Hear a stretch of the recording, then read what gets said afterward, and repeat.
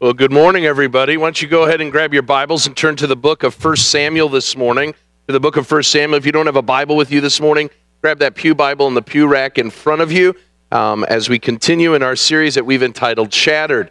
If you do grab that pew Bible, you can find our passage this morning. We're going to be in 1 Samuel 18.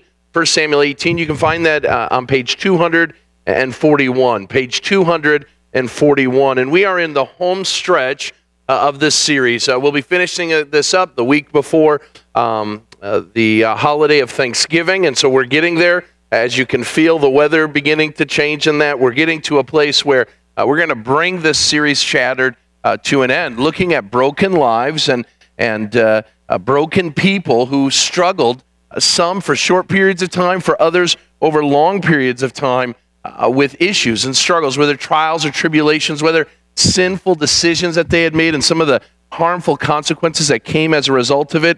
What we've come to learn is that we as a people, we're shattered. Whether we want to admit it or not, we struggle with issues. We struggle with all types of struggles with sin and issues that have come, whether by God's benevolent hand or as a result of again, sinful decisions that we've made. And so we've used this series to remember, number one, that we're all in the same boat. We all are living in some way, shape, or form shattered lives. But the hope that we have is that we have a Savior who is unshattered, one who is the rock amidst the storm. And he has laid before us a picture of perfection, of how we ought to live lives, even in the midst of our own struggles and our own difficult realities. Jesus reminds us that though he was tempted, though he had trials of many kinds, that his response was always, not my will, God, but your will be done. And that's our prayer as we move forward. Now, in the last couple of weeks, we've been studying the life of King Saul. And that's a difficult life to look at. The first king of Israel wasn't one who had it all put together. In fact, because of sinful decisions that he made, because of the way he wanted to go, because he chose to do it his way and not God's way, the life of King Saul is a reminder of how not to live. We've come to learn that when we live our own lives, doing it our own way, shunning the ways of the Lord and the word of the Lord, we come to realize that we're going to deal with some of the same things that Saul did. You see, we've looked at over these last 3 weeks things like Saul's shattered confidence, being unable to move, even though God was with the people of Israel when Goliath was standing before him. We looked at the shattered directions that Saul had, unable to lead his people well, finding all kinds of struggles and issues along the way because he chose to do it his way instead of God's. And this morning we come to a place where we're going to talk about his shattered emotions. Saul was a broken man, not in the way of humility, but his life was shattered because of sinful decisions, and it affected every part of his being, even his psyche, and the kind of feelings that he had for others. So let's turn our attention this morning to the passage in 1 Samuel 18. 1 Samuel 18. I'm going to ask that you stand for the reading of God's word as we look to this passage. Now, we are fast forwarding a little bit to chapter 18. There's much that's transpired since David has defeated Goliath. But before we move too quickly, I want to remind you what's going on in chapter 16. We went over that for the sake of our series. And in chapter 16, David has been anointed king. Remember that Saul has had his kingdom taken away from him. God says, I'm going to choose a man who is after my own heart instead of this one that the people chose. And so God picks David as he's shepherding the sheep of his father's fold. We learn that during that process, unknown to Saul, that this pick has taken place, that Saul has a tormenting spirit begin to cause agony in his life. David is first introduced to Saul even before Goliath is brought into the picture. David is brought into Saul's service to play so that those tormenting spirits might be driven away by David's beautiful music. Now, what we're going to come to learn is that David, his soothing music The balm for Saul's tormented soul is going to go away because Saul is going to become incredibly jealous and envious of David and God's working in his life and what he is doing amongst the people. And so we pick up in 1 Samuel chapter 18. We're going to start in verse 6, and I'm going to read just a short passage of the passage that's before us. I'll go till verse 11. Here's what it says. As they were coming home from battle, when David returned from striking down the Philistines, the women came out of all the cities of Israel singing and dancing to meet King Saul with tambourines, with songs of joy, and with musical instruments. And the women sang to one another as they celebrated. Saul has struck down his thousands, and David his 10,000s. And Saul was very angry at this saying, and it displeased him. He said, they have ascribed to David 10,000, and to me they have ascribed thousands. And what more can he have but the kingdom? And Saul eyed David from that day on. The next day a harmful spirit from God rushed upon Saul, and he raved within his house while David was playing the lyre. As he did day by day, Saul had his spear in his hand. And Saul hurled the spear, for he thought, I will pin David to the wall. But David evaded him twice. Saul was afraid of David, because the Lord was with him. But he had departed from Saul. So Saul removed him, that's David, from his presence, and made him a commander of 1,000. And he went out and came in before the people. And David had success in all his undertakings, for the Lord was with him. And when Saul saw that David had had great success, he stood in fearful awe of him. But all of Israel and Judah loved David, for he went out and he came in before them. Let's pray. Father God, as we come to another difficult portion of Scripture, a picture of sinful men and women, a picture of every one of us. It is so easy for us, Father, to look at this passage and say, what a loser Saul is. And yet we recognize, if we're honest with ourselves, that just like Saul, God, we are so jealous. We are so envious of those around us.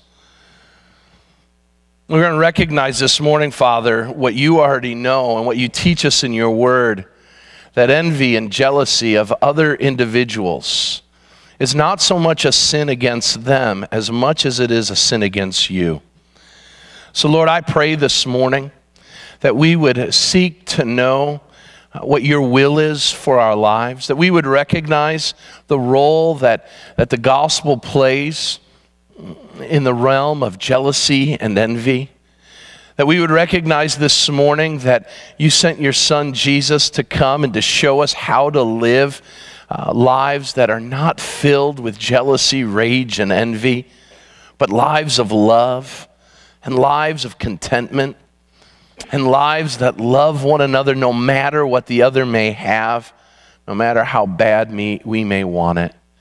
So Lord, I pray you would speak to us, you would challenge our thinking, and you would send us out different people as a result. In Christ's name we pray.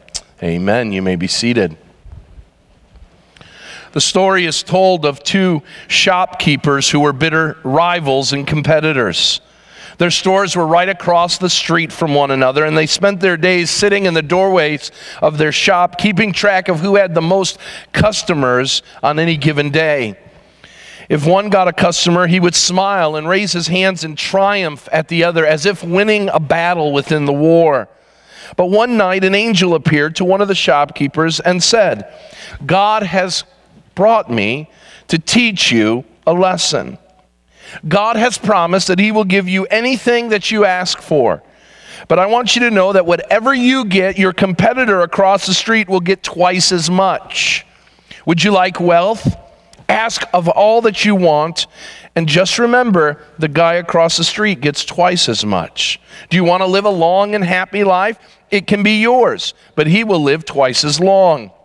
You can be famous. Your children can have good and fruitful lives. Whatever you desire, it can be yours. But please remember, whatever you get, he will get twice as much.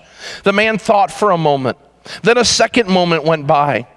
He smiled, and then he frowned. And he said to the angel, "My request is simple. Strike me blind in one eye." Keep thinking, he'll get there. If you don't understand it, talk to your neighbor. Jealousy is a formidable opponent. No wonder Shakespeare called this emotion the green-eyed monster. A man by the name of Dryden called envy jaundice of the soul. Taken together, jealousy and envy are one of the most corroding of all of the vices that we struggle with. We need to recognize this morning that this monster of jealousy and envy decimates friendships. It can bring a budding relationship to a crashing halt. It can impact those who have been married for a long time or those who have been married for a short season. Jealousy is the source of so many divorces today. But it doesn't just impact lovers, it impacts churches. Jealousy can divide churches. Jealousy can make churches go off of their mission. It destroys and dissolves families. Jealousy is running rampant in our society, both within the church and out. It's a sin, listen, that you can experience without moving a limb or saying a word. Right now, some of you are having jealous and envious thoughts. As you entered in today, into this sanctuary with all of these people, you began to look at others and have jealous and envious thoughts about them. Ray Pritchard, in a sermon that he preached on the subject of jealousy, brings forth the following questions that we need to ask. Are we struggling with envy and jealousy this morning? Do we secretly regret that our friends have succeeded where we have not? Do we believe that we could have done better if we had gotten the right breaks? Do we use excuses to explain why someone else is doing better than us? Do we temper our compliments with the word but? Do we complain that others do not appreciate us as they should? Do we walk the other way rather than congratulate a friend on their good fortune? Do we question the motives of those who show kindness to us? Do we secretly gloat when someone else gets caught because they had it coming to them? Do we not sincerely rejoice with others on their personal successes? Do we refuse to be friends with someone who might excel in our field and might be better than even us in their tasks? Do we struggle to not even be able to bear the words or hear our friends get complimented in our presence? Do we say things like, I really like so-and-so, but I want to make sure that we have all the facts? Are we happy to hear that some public figure was caught in a sin as if to make us feel better about our own? Do we keep our eyes on others to make sure no one gets ahead of us unfairly? Are we better at criticism? Listen, are we better at criticism than we are praise? Is it a struggle for us to not be around others without complaining how hard our life is? Do we have a hard time believing our friends may have more talent than we do? Questions we have to ask this morning, questions on the subject of, am I one who struggles with jealousy? Now, within our text, right away, we have to stop and pause and say, of course the Bible has stories full of jealousy. We can think of Lucifer, who's jealous or envious of the Lord's, of God's standing in heaven. Before the earth was created, jealousy and envy were a part of Lucifer's diabolical plan to take out God. Envy and jealousy would be a part of the heart of Adam and Eve in the garden. Their sons would struggle, at least one would struggle with envy and jealousy when Cain would raise his hand against Abel because he is envious of what the Lord had said of Abel's sacrifice instead of Cain's. We see jealousy and envy as a part of Joseph and his brothers when his father gives him a coat of many colors. We could go on and on with stories of jealousy and envy in the life of the scriptures or in the life of human history. But one place we wouldn't think we would find envy and jealousy would be in the life of a king. And that's exactly where we find ourselves this morning. 1 Samuel tells us of all the people who possibly could be envious, how could it be that a king would be? I mean, when we agree, the king, he has everything. Whatever the king wants, he can have. He has riches. He has accolades. He has possessions beyond measure. He has power and authority. He's in charge. And you would think of anyone who wouldn't struggle with the issue of envy and jealousy, it would have been King Saul. But the good portion of King Saul's life would be characterized by the sin of envy and jealousy. And while we give a lot of hard times, if you will, or hard knocks to King Saul for his sin, I want to remind you of something. That the first two kings in Israel's history would struggle with the issue of envy and jealousy.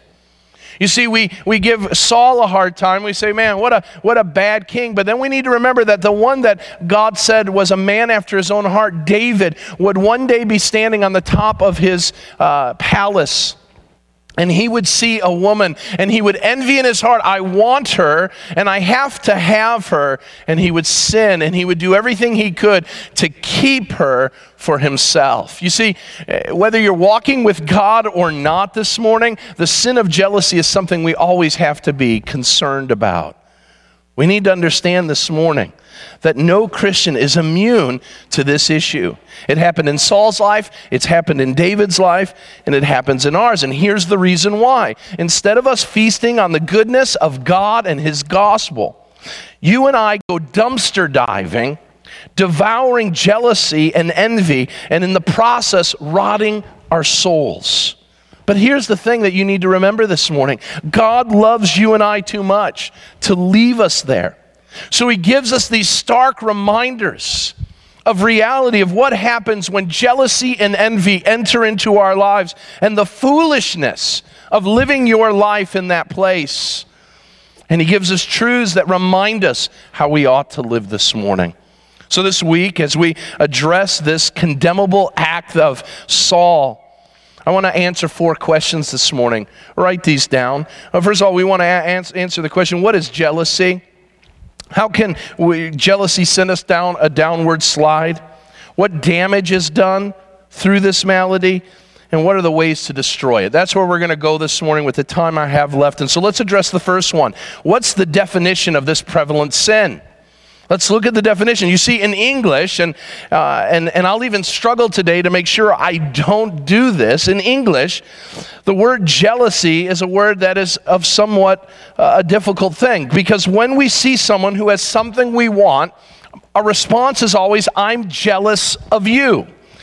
But that's not completely right. So let's define what jealousy is by first of all understanding jealousy's friend, envy. Envy is what I want to call an open-handed emotion or feeling. Or maybe a better term than open-handed is empty-handed. It's an empty-handed feeling or emotion. You see, envy is the displeasure you feel when you don't have something you want and someone else already possesses it. When you say I'm envious, what you're saying is, you've got something I want and I don't have it and I'm yearning for it. I want to pursue that. I want to have that as my own. Jealousy, on the other hand, is the closed-handed or full-handed feeling. It's the displeasure that you feel when someone tries to take something that you already possess. This is how the biblical language uses envy and jealousy. So I'll give you 2 definitions. Envy, so you use these in the right way. Envy says, I want something you have.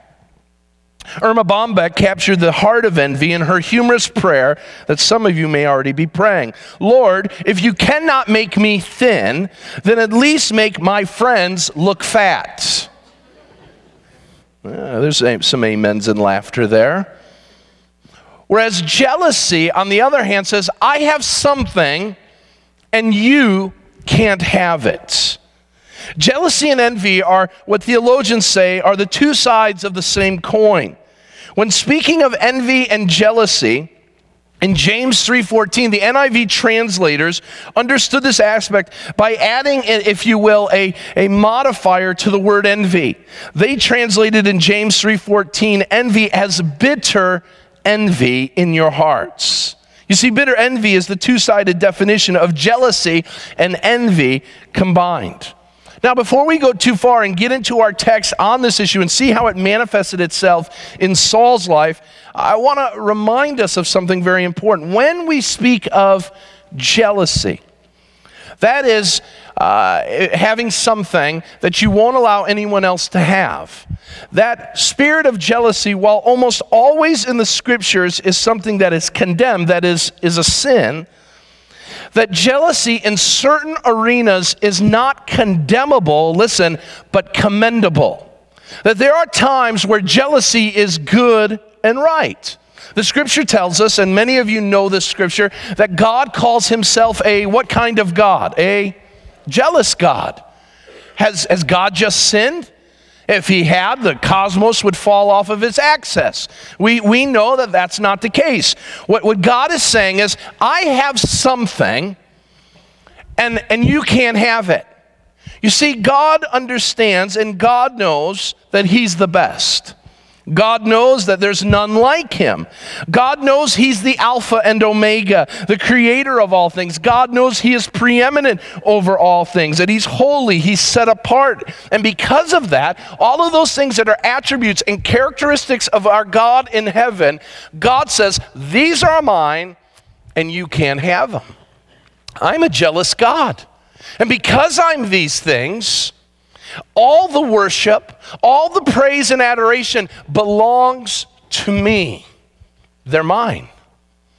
Now you say, well, how does that work? To put it into a human understanding, there are times where you and I can be legitimately or biblically, or maybe a better term, righteously jealous.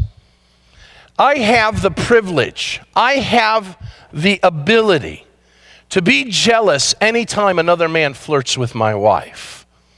I'm not sinning. I'm not in trouble. God isn't sitting there saying, hey, what are you doing there, big guy? You can't do that. God says that I am Amanda's and she is mine. We're entered into a covenant relationship. And if anybody tries to take that covenant relationship from us, we both should be jealous. And so there are times where jealousy is a commendable thing. Here's the problem. Saul's jealousy isn't this. Here's the amazing thing. In one story of human history surrounding the king of Israel, we see envy and we see jealousy. We see envy in our text when it says that David receives more accolades in a song that the women sing. That Saul is envious of it. Hey, they say he killed 10,000, while they say I only killed 1,000.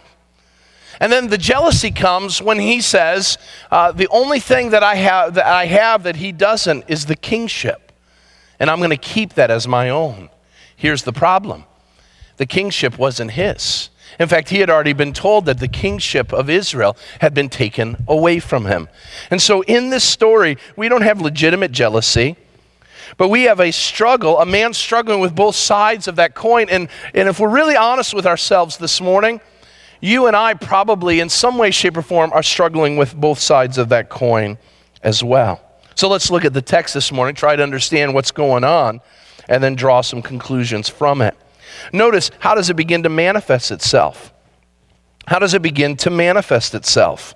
We need to understand, first of all, that it begins to manifest itself in a song. Good things are happening, by the way, in 1 Samuel 18. As they're coming home, David is returning from striking down the Philistines. The women come out from all the cities. This was a normal fare. When the armies of any nation would go and vanquish their enemies, they would come back in a parade-type form, just like we do with a ticker-tape parade in Times Square, where we celebrate and recognize the great victories over our enemies. And so the Israel army is coming back home, and the women are there cheering. Why the women? Because the men are battling. The men are coming in the parade, and so you've just got women and children and maybe some elderly individuals, but the Bible and the narrator says the women, okay? Here's a problem. When you're a man, when women start sharing accolades, guys can get jealous and envious of one another. And what we begin to hear is that they begin to sing a song. They play with tambourines, and they're filled with joy, and they start singing. And they sing to one another as they celebrate. And I wonder if it started out with a doo-wop-diddy, doo-wop-diddy of some sort. And it says, Saul struck down his thousands. And I wonder when Saul heard that, he tipped the crown, if you will, and he said, thank you very much. This is a good song. I'm sure this will make the top 40 in Israel's Billboard hits. And things are going well. Of course the king should get praise. Of course the king should get adulation. The king is the guy who, in essence, led his army into battle. And so he's enjoying himself. Things are going well, as they should. But notice they keep singing, and in the second verse they say, but David killed his 10,000s. I wonder what Saul thought in that moment. Hey, wait a minute. You see, envy and jealousy begins, listen, when the spotlight gets taken off of ourselves and put on another. I will tell you what I've learned in these years as an adult is that's where real character is found, by the way. How do you respond when no one's talking and praising who you are? Even worse, how do you respond when you receive less praise than you think you should get and someone receives more praise than you think they should get? Now here's the thing. Nowhere in the text does the narrator tell us that any of this is untrue. So we can't think that Saul's like, hey, wait a minute, did you count the bodies? Did you really see David do that? It seems as if the narrator makes it abundantly clear that what the women are singing about is actually true.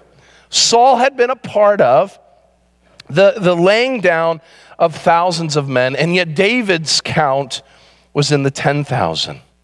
Notice that in verse 8 then, as a result of this, notice how quickly it changes. Saul goes from no doubt being filled with joy when the women were singing verse 1 to notice at the end of verse 2 of the song, in verse 8 it says, and Saul was very angry, and this saying displeased him. You need to understand this morning that if you think that you're going to see jealousy and envy coming a mile away, it happens like that, so fast. Saul wasn't thinking it was going to happen. Saul didn't think that this was going to be a problem. Saul was doing okay as a king. People were appreciating him and loving on him. And in one song, in one moment, Saul becomes discombobulated because a bunch of women started singing a song, listen, that praise him a lot, but praise David a little more. Do you see the fine line of envy and jealousy in our lives? Listen, I could understand where he would be mad if the women said, okay, the song doo-wop-a-dee, doo-doo-doo-dop-a-dee. Okay, Saul's the worst king. He's terrible. He doesn't do a thing. But David is great in comparison to Saul. He's outstanding. We love him. We want him to be king. Okay, that's a new song I'm going to be putting out on my CD. Aren't you glad I'm not leading the Seeds concert tonight? Listen, I get that there may be reason for some sadness and displeasure if that was the song. Listen, they praised Saul, but they praised David just a little more. How many of you this morning are envious or jealous because God, who loves you so much, has gifted you and provided for you all that you need? That's all Saul needed, was just an affirmation from his people. You're our guy, Saul. Hey, we love you. You're great. You've done an awesome battle. But then as we look in our lives that God has graced and gifted and, in our opinion, blessed someone else just a little more. We need to recognize this brings a downward slide to our lives. How do I identify this jealousy and slander? Notice it begins with a coveting heart. It begins with a coveting heart. What's Saul's problem? Saul's problem is simple. I want what David is getting. There's selfishness in this. David has done, listen again, remember, the women are singing what we know to be true, that what David did was he in fact killed tens of thousands of people. Now we know, listen, we know that David is the representative of the troops that he's leading. So we know that David did not kill tens of thousands of people, just as we know that Saul hadn't killed thousands by his own hand. These two men are leading a group of men, okay? And here's the problem. None of the groups of guys are getting upset. It doesn't ever say, and the soldiers were displeased that David and Saul got all the credit. Saul should recognize that the king always gets more credit and more praise and adulation than the soldiers, the foot soldiers who actually did the battle, right? And so here we've got Saul, he's upset, and the reason why he's upset is he wants all the praise. Not some of it, not a large portion of it, but all of it. The only way the women could have gotten it right was to say, Saul struck down his thousands, shoo-whoppity-wop, by the way, and Saul kills his 10,000s. Saul, Saul, Saul. We love Saul. We can't get enough of Saul. Saul's the greatest. Saul. And let me tell you something. If you're living your life where you've got to have it all, where the second that spotlight moves off of you and you yell at the guy in the back, hey, I'm over here. Let's get back on me. Let's focus in on who's really important. Then you better be careful, because that's a coveting heart that's going to lead you down a problem road. You see, coveting is the breeder of all things of envy and jealousy. Let's do a field trip for a moment. I'd love to do this sometime just to throw you guys off. I want to take you down the hallway for a moment. We're going to hit the dead end at the T. We're going to turn in the building to the left, head down to the nursery for a moment. Are you there with me? Have we made it? Come on, some of you are lagging behind. Are we there? And we peer into the nursery. And what we do is we bring a nice shiny truck to a group of young boys in the nursery. Beautiful truck, something they'd never seen before. And what we do is we hand that truck to one kid and we say, this is your truck.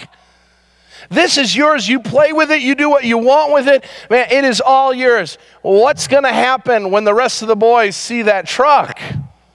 Are we going to have to teach them to covet?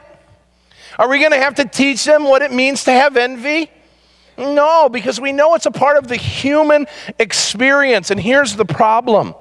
We leave the nursery, but we don't leave our envy and jealousy there. You see, as we get older, the trucks get bigger. The dolls get nicer looking. The houses become more elaborate. The cars that we want. You see, this is all the stuff that we struggle with jealousy. And what happens when jealousy comes? You need to understand, James 4:1-2 says, what causes quarrels and fights among you? Why are you guys fighting, James says. And then he says, you desire, you covet, and you do not have, so you murder. You covet and you cannot obtain, so you fight and quarrel.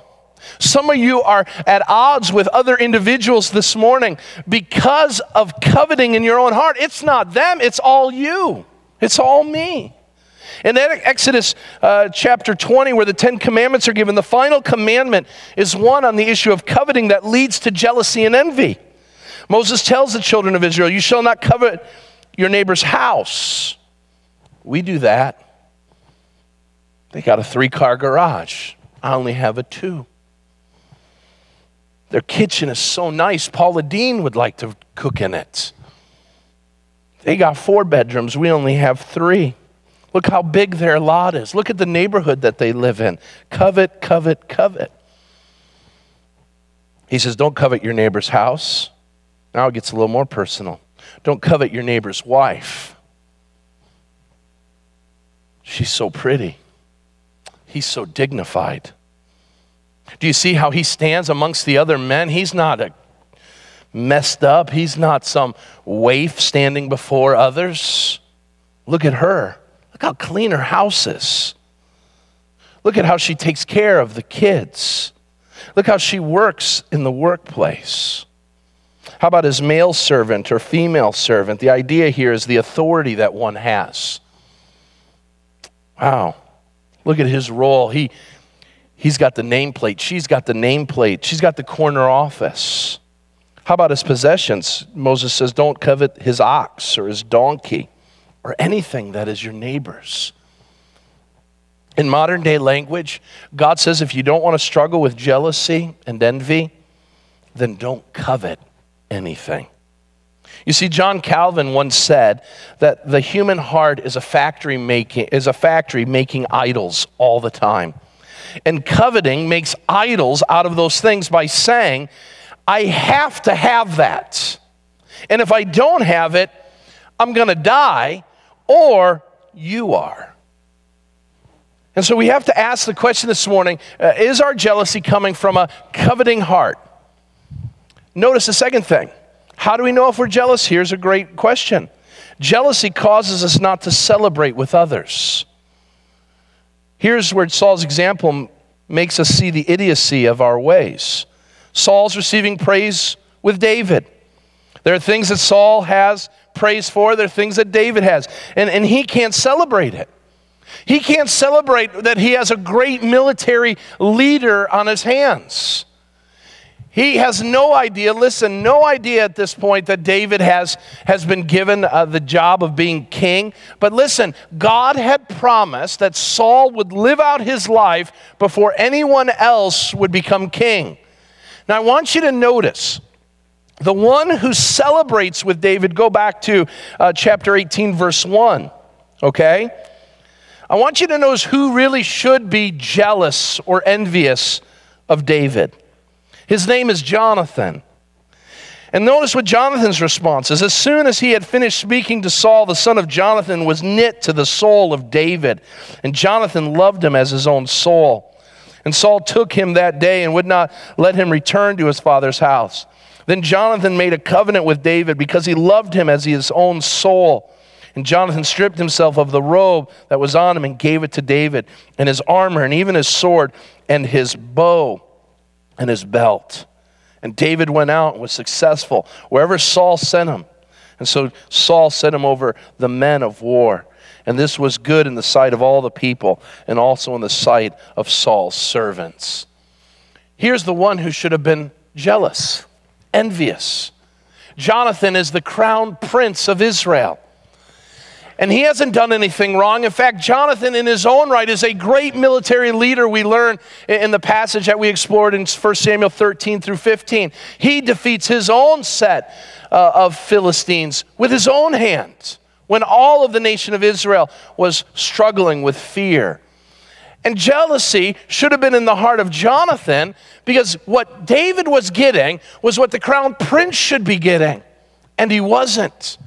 And so if you think that not being jealous or envious is only something that God himself can have, we need to recognize that all throughout this story, as we get into chapter 19 and 20, Jonathan remains absolutely faithful in not allowing envy and jealousy. And so he's celebrating. Nowhere in the text does it say, and Jonathan struggled like his dad did. You see, the struggle with jealousy and envy is we find ourselves unhappy when others have a victory. This is a struggle. For some years before Noah was born, Amanda and I struggled with conceiving of a baby. And I'll tell you, man, we had fertile myrtles going on here all over the place. At one point, I think, if I remember right, the list of babies being born in this place was up to 30 babies at one time. We don't know. We changed the water. Things seemed to drop down a little bit. Okay? But I remember some times when we would walk away from church and there was quietness in our car because it's like, come on. What's going on? Why does everybody else get to celebrate? What's the problem here? And I'm going to be honest with you. If you're struggling with celebrating God's goodness in the life of others, then there's some unchecked jealousy and envy in your life. Do you struggle when other people are blessed and you're not? How do you feel when you see someone with a brand new car as you're driving your jalopy? How about when you hear someone comes into an inheritance? Or someone at work receives a recognition or reward that you think you should have gotten. You see, if this is where you're struggling, you're right there with Saul in shattered emotions. Notice what will happen. Jealousy produces something. It produces cruelty instead of love. For a while, you may think that you're able to contain your jealousy, but eventually it gets you farther down the road because you refuse to celebrate, and now you're not even okay with just keeping your mouth shut when everybody else is cheering. But now there's cruelty. Notice in the text how long it takes.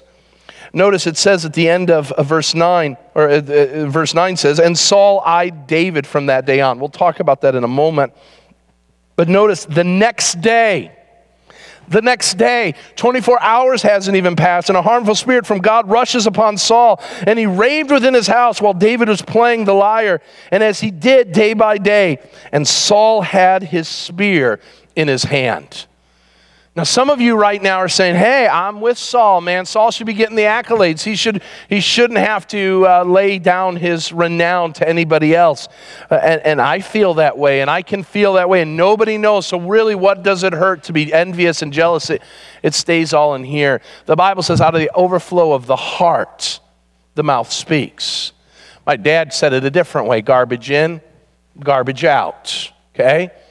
And at some point, whether by word or by deed, cruelty is going to come out because you will not stand idly by and watch someone get something you think you should have.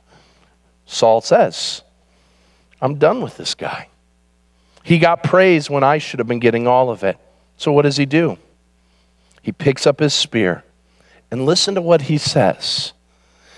And Saul hurled the spear, for he thought, I will pin David to the wall. You know what he's saying there? I'm going to skewer that kid. He's going to be the royal shish kebab. There's anger in that. What he's thinking is, listen, what he's thinking is he's thinking, commentaries believe, that he's actually thinking of what it's going to look like in his mind's eye. David bleeding profusely from the spear that goes through him. And the joy that will fill his heart when he stands over him and gloats that he is the king and David isn't. Let me ask you this morning, how many of us have thought cruel thoughts of another? Who have thought murderous thoughts of another? You see, we say, it will never happen. Again, I go back to our children. They're great reminders of what we do as adults. Over the last couple of weeks, the Badals have added a new member to their family, a little pup named Wrigley. And he's cute, and the boys love him. And he's just, man, as soon as we get home, they go to the cage and pull him out. They forget to walk him, which is a whole nother issue. I'm jealous over that because I'm jealous for my carpeting. Okay, you get it, okay? And here's what will happen. One of the boys will grab Wrigley and start playing with him, and the other will say, hey, your time is up. Give him up. And they don't stop and say, you're right. You're absolutely right. Here's the dog. I'm so sorry for taking up my allotted period of time. Go, enjoy the dog. No, that happens in your house. It doesn't happen in ours. What happens? The other one will grab the poor dog. Please don't call PETA on this. They'll grab the dog, and what will happen is close-handed admonitions. If you don't give me that dog back, you're not going to see the next week. Now, you can take one of two thoughts from this. Number one, that your pastor's house is a house full of chaos, or, for at least Amanda's sake, you can believe that to be an illustration that jealousy and envy can cause us to do the craziest things. Because once you break up the boys and you say, really, are you going to beat up your brother because he's spending time with the dog? Well, no. Well, you look like you were going to. You took the swing. And so the question has to be asked, Saul, when you heard the song, did you really think that you were going to want to kill David? Well, no. I was angry. But I would never have let it get that far. I want you to notice that Saul never had a check that what he was doing was murder. And some of us this morning don't have that check within us. We think that it can stay in here, but it can't. In fact, listen, over the next 2 chapters, we will see 5 attempts that Saul makes on David's life.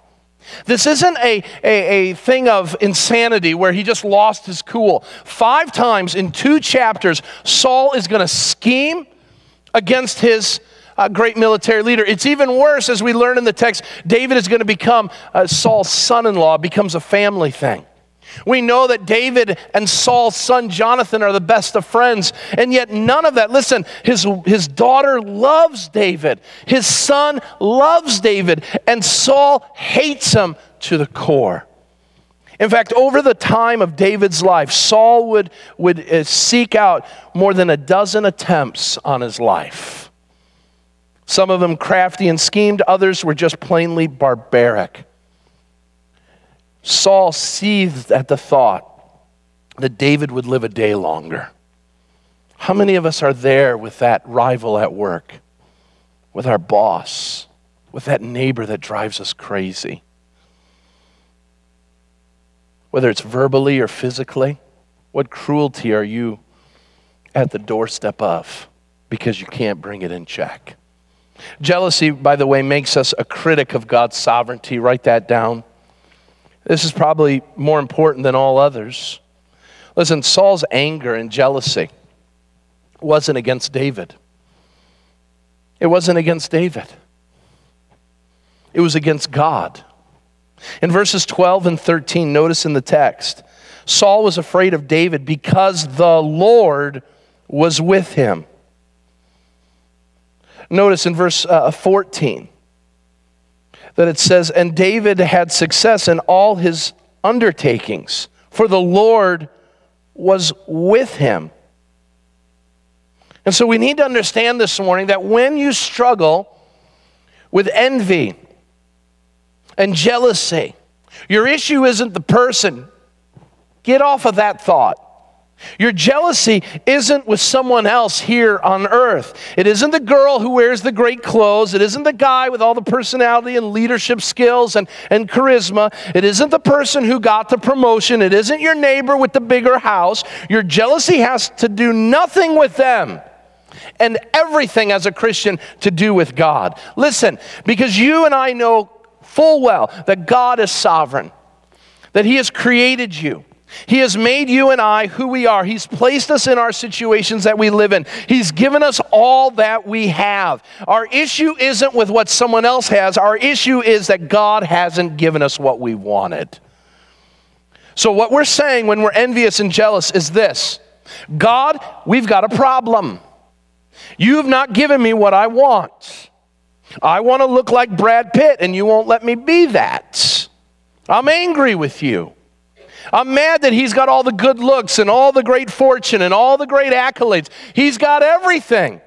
And what do I have? I've got this mug, that's it. What about my neighbor? He's got the bigger house and the better job and seemingly everything's going well with him. And he doesn't even go to church. He doesn't even care about God. God, what's your problem? God, you didn't take the memo that followers of Jesus Christ should be healthy, wealthy, and wise and better off than everyone else? Did you not get that memo, God? You see, our jealousy and envy is an affront to God, as if we are pointing to God and saying, you blew it, you missed it, and I know what's better. God responds to us, by the way, when we do that. In Romans 9:20, he says, who do you think you are, old lump of clay, to tell the potter how to make things? God says, I'm the potter, you're the clay. I'm going to make you how I will make you. And listen, Tim Badal's translation, and you better shut your mouth and do what you're supposed to. My translation, by the way. We got to stop being jealous of all the clay pottery in the room that God has created, and be thankful and contented in the sovereign place and the sovereign way God has built us and created us with the purposes He has. God does it way better than we ever could. But we don't, do we? So what happens? Saul doesn't do this. Saul's not like, hey, you know what? I'm playing a role in God's sovereign plan, and I'm willing to be obedient, so I'm going to repent of this envy and jealousy. He doesn't say any of that. And notice the damage that is done. The damage that's done. Very quickly, we won't spend a lot of time in this, but 3 things that take place. Jealousy destroys your life. It destroys your life. When the Jews translated 1 Samuel into Greek, hundreds of years after it was written, they used an interesting word for the phrase in our passage in verse 9, and Saul eyed David from that day on. The Greek word is literally the word invidio. And Saul invidioed, if you will, David from that day forward. The idea here is he envied him and he couldn't keep his eyes off of David. He would watch his every move. He was consumed with one passion. A king has a lot of jobs to do. And listen, Saul lost his kingdom because he's focused in on one guy. His son-in-law, his son's best friend, his greatest military leader, everything that he should be excited about, he can't. And Saul is devoured by an evil spirit. And that's why another king, in fact, David's son Solomon would say, a tranquil heart gives life to the flesh, but envy makes the bones rot. The New Living Translation says it this way, and I like it in light of what Amanda and I have struggled with in this last year, that jealousy is cancer to the bones. You see, jealousy and envy is a little thing. It starts out really small. You can't even see it. And then little by little, it grows. And that malignancy takes over and it becomes bigger and bigger before one day it's so big that it impacts every aspect of the person's life. Takes away their health, takes away their joy. And that's exactly what happens to Saul. It will rob us, as it did him, of our happiness and our joy. He couldn't, listen, he's a grandparent, no doubt. David's going to have grandchildren with his wife. And here's the problem. Saul can't even enjoy that because they're David's kids. It's going to destroy your life. Number 2, it's going to diminish your appetite for God's word. You're going to lose your appetite for God and his word. 1 Peter 2:1-3, like newborn babies, we are to desire or crave spiritual milk, so that we may taste and see that the Lord is good. How do we do that? Earlier in the text it says, put away all malice and all deceit and all hypocrisy and envy. You see, we can't taste and see that the Lord is good if we're constantly waging war against what God has given us and looking to what he hasn't.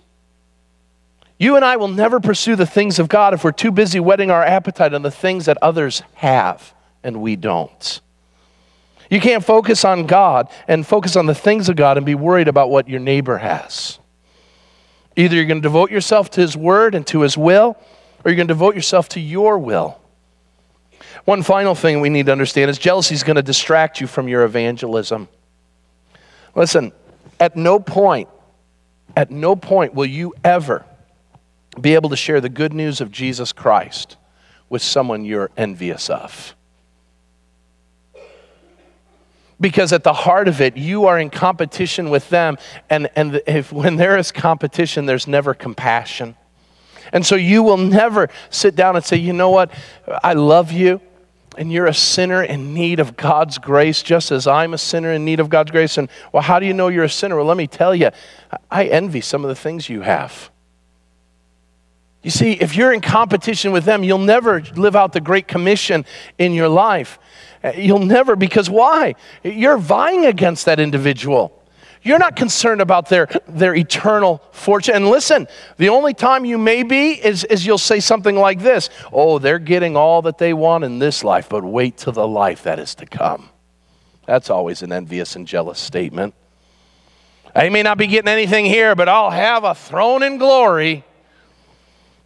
Good luck with that one. You'll never share the good news of Christ if you are constantly envying others. So how do we destroy it? Notice the final thing, and we'll close it out. What are the ways to destroy this sin? How did Saul deal with it? How did he destroy it? Here's the shattered reality. He didn't. In fact, later in the text, later in 1 Samuel, Saul will go and have a misinformed battle plan against his enemies to garner attention to himself, and he'll lose his life. His envy of David will cause him to be a bad leader and in the process lose his life. So he doesn't. He lives a shattered life, and his shattered emotions never get fixed. And here's the sad thing. For many of us, unless we change something today, we, like Saul, will be the same place. But here's the thing. God is sharing a word of love to you this morning. Jesus is saying you don't have to be jealous of people. You don't have to be jealous of what other people have. I've given you all that you need. I'll never leave you nor forsake you. I love you. I've gifted you with the gifts to change the world. You have it all. Why must you have someone else's? And so Jesus reminds us that there are ways to get rid of jealousy. Write these down. I won't go into them very lengthy. But number one, if we want to get rid of jealousy, you have to reflect the attitude of Christ. In Philippians 2, 6 through 8, we are told Jesus, who was in the very form of God, did not consider equality with God something to be grasped, but made himself nothing by taking the form of a servant, being born in human likeness of men, and being found in human form. He humbled himself by becoming obedient to death, even death on a cross. Listen, remember, there are commendable places to be jealous. And Jesus lays those down. Theologically speaking, Jesus had every right to be jealous of his position as the second person of the Trinity, where he was worshiped and adored 24/7 for all of eternity. But God had a plan. God knew man was going to sin, and God had a plan. And the second person of the Trinity, Jesus Christ, said, I will go. I will set my prerogatives aside. I will set the praise that I receive on a continual basis aside in order to become a man. I'm going to take on human form, and for the sake of others, I'm going to open my hands so that they might receive redemption. When you're jealous, when you're promoting self, ask the question, would Jesus do that? What we see is Jesus humbles himself. It's not about our positions. It's not about our desires. It's not about our prerogatives or our preferences. It is what Paul says, that we should do nothing right after that passage, nothing out of vain conceit or rivalry, that we might serve others, humbling ourselves that others may be lifted up, that we would look to their interests and not to our own. Are you reflecting the humility and the attitude of Christ? Number two, when jealousy and envy come, reaffirm God's goodness to you. When you are jealous and envious, the only thing you can see is other people's stuff. And so when that comes, and it will, you need to put the DVD in the player and replay the highlights of God's mercies that are new every morning. Great is God's faithfulness to you and I. And as you play over all that God has done in your life, your response should be like that of Sammy Sosa when he used to say, baseball has been very, very good to me. The response, God, you have been so very, very good to me. You've been good to my family. You've been good in all circumstances. Why can I be jealous? Why would I ever be envious of others when, God, you've been so gracious to me? Let Psalm 73 verses 25 and 26 be your heart cry. Whom have I in heaven but you? There is nothing on earth that I desire besides you. My heart may fail, my flesh may break, but God is the strength of my heart and my portion forever. When was the last time you reaffirmed God's goodness to you? When that jealousy and envy came. You see, when you do that, another thing will happen. You'll renounce your jealousy as sin. Are you man enough? Are you woman enough today to say my envy and jealousy are vile sins before God? And yet, I want to remind you this morning that these are the sins that Jesus went to the cross to pay. Are you willing to acknowledge the insidious issue that this disease has on your life? That it's robbing you of your joy? Literally, as the proverb writer says, rotting your soul. Do you realize that jealousy is an affront to God? And are you willing to repent of it and say, no more? Today is the day that jealousy and envy is going to be defeated once and for all. I'm going to renounce it. and I'm going to reflect on the attitude of Christ, and I'm going to serve others, and I'm going to cheer when they cheer, and I'm going to cry when they cry. But what about the ones you really hate? The Bible tells us we need to remember our rivals in prayer. Write that down. Remember your rivals in prayer. Matthew 5:44 tells us we are to love our enemies and pray for them. When you see someone getting something that you wanted or desired, instead of letting that sin get the best of you, stop and pray. Lord, thank you for that blessing in their life. Lord, I pray that you would continue to bless them.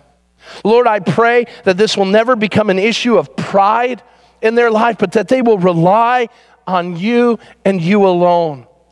Lord, as I see you blessing them, I am reminded of how you have blessed me. Thank you for loving me as you have loved them. Whether it's a new house, a new car, a new child, a new promotion, Lord, thank you for your continued love and blessing in the lives of your children, including him or her and me. Finally, we need to ask that we would have a rekindled love, the rekindled love of God in our hearts. In 1 Corinthians chapter 13, we are reminded, I'm going to be doing a wedding here next week, and one of the verses that no doubt a wedding will always have is 1 Corinthians 13. It's the chapter of love. And it tells us that love does not, help me out, envy. It doesn't envy. And we're called to love God. And we're called to love others. And we'll never be a church, we'll never be Christians who love Jesus to the point of transformation if we're envious. We'll never be a church or Christians that love one another to the point of sacrifice if we're jealous and envious of one another. We will never be able to love our neighbors to the point of action if we're too busy looking at the stuff in their garage instead of the gospel need in their hearts. You see, you and I, let me close with this. You and I are recipients of God's grace. The gospel reminds us that Christ has given us all that we need and that we are called to enjoy and rest in the fact that he has been so good to us. Jealousy keeps us from that gospel reality. If we're so worried about what others have, we will never be worried about what God desires for us. But I'm thankful that Jesus came and Jesus fulfilled his mission and Jesus fulfilled his plan that he might die for the jealous and envious hearts that you and I have. That the cross was powerful enough to defeat this evil, shattered emotion in our lives and the penalty that came with it. So as you leave this place, leave in the power of the cross and the power of the Spirit. Rid yourself of all envy and malice and jealousy and be filled with the grace of God and the gospel of Jesus Christ for the glory of God. Do it in a biblical way, that you may honor him and live in light of the gospel that we've received. Let's pray. Father God, we come before you, and I thank you for your word. And Lord, my prayer is simple this morning. Change our hearts. Let us see with your eyes what you've given us. Let us see with new eyes the blessing when you give others the things that we desire. Lord, it handicapped and it challenged and it set back Saul's life, where he couldn't experience joy or peace or contentment of all the things he had because of one thing he didn't. Lord, I pray that nothing would keep us from enjoying and being filled with contentment, the multitude of things that you've given us because of the one thing that we don't. So send us forth from this place in love, that we may live differently, not eyeing what one another has, but as if with one chorus, where we would sing the praises of a God who has blessed all of us more than we ever deserved. Now, Lord, allow us to go and fellowship with one another with sincerity of heart, serving one another instead of ourselves. In Christ's name we pray. Amen.